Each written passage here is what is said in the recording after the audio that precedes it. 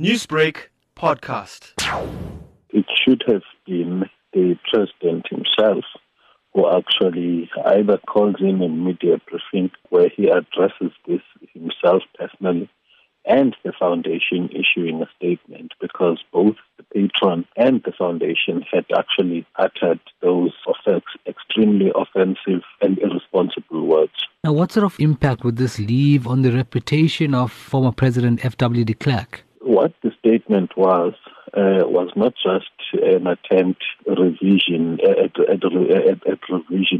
in terms of which he was reframing not just the extent of apartheid, but black people's experiences of it. It was an attempt to appease his own conscience, even as he was contradictingly admitting and apologizing for some of the atrocities of apartheid. That view is consistent with a behavior, especially among representative political organizations of white people, or some,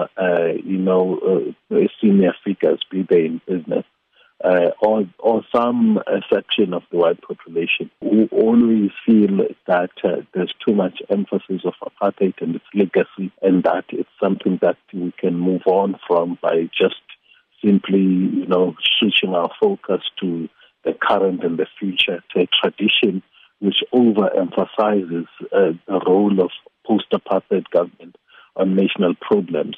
In terms of the constitution, we do know the EFF has since threatened to take legal action to ensure that a forensic inquiry is opened.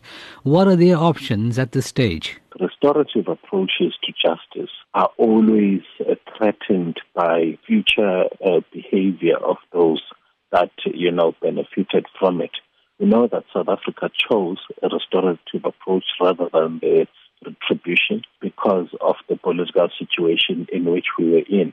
Now, we have seen with the two cases now that it's possible to reopen those apartheid cases on a case-by-case basis.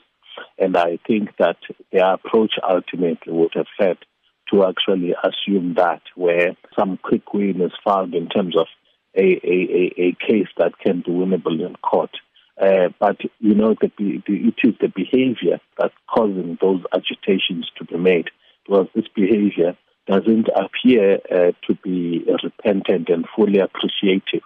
Newsbreak, Lotus FM, powered by SABC News.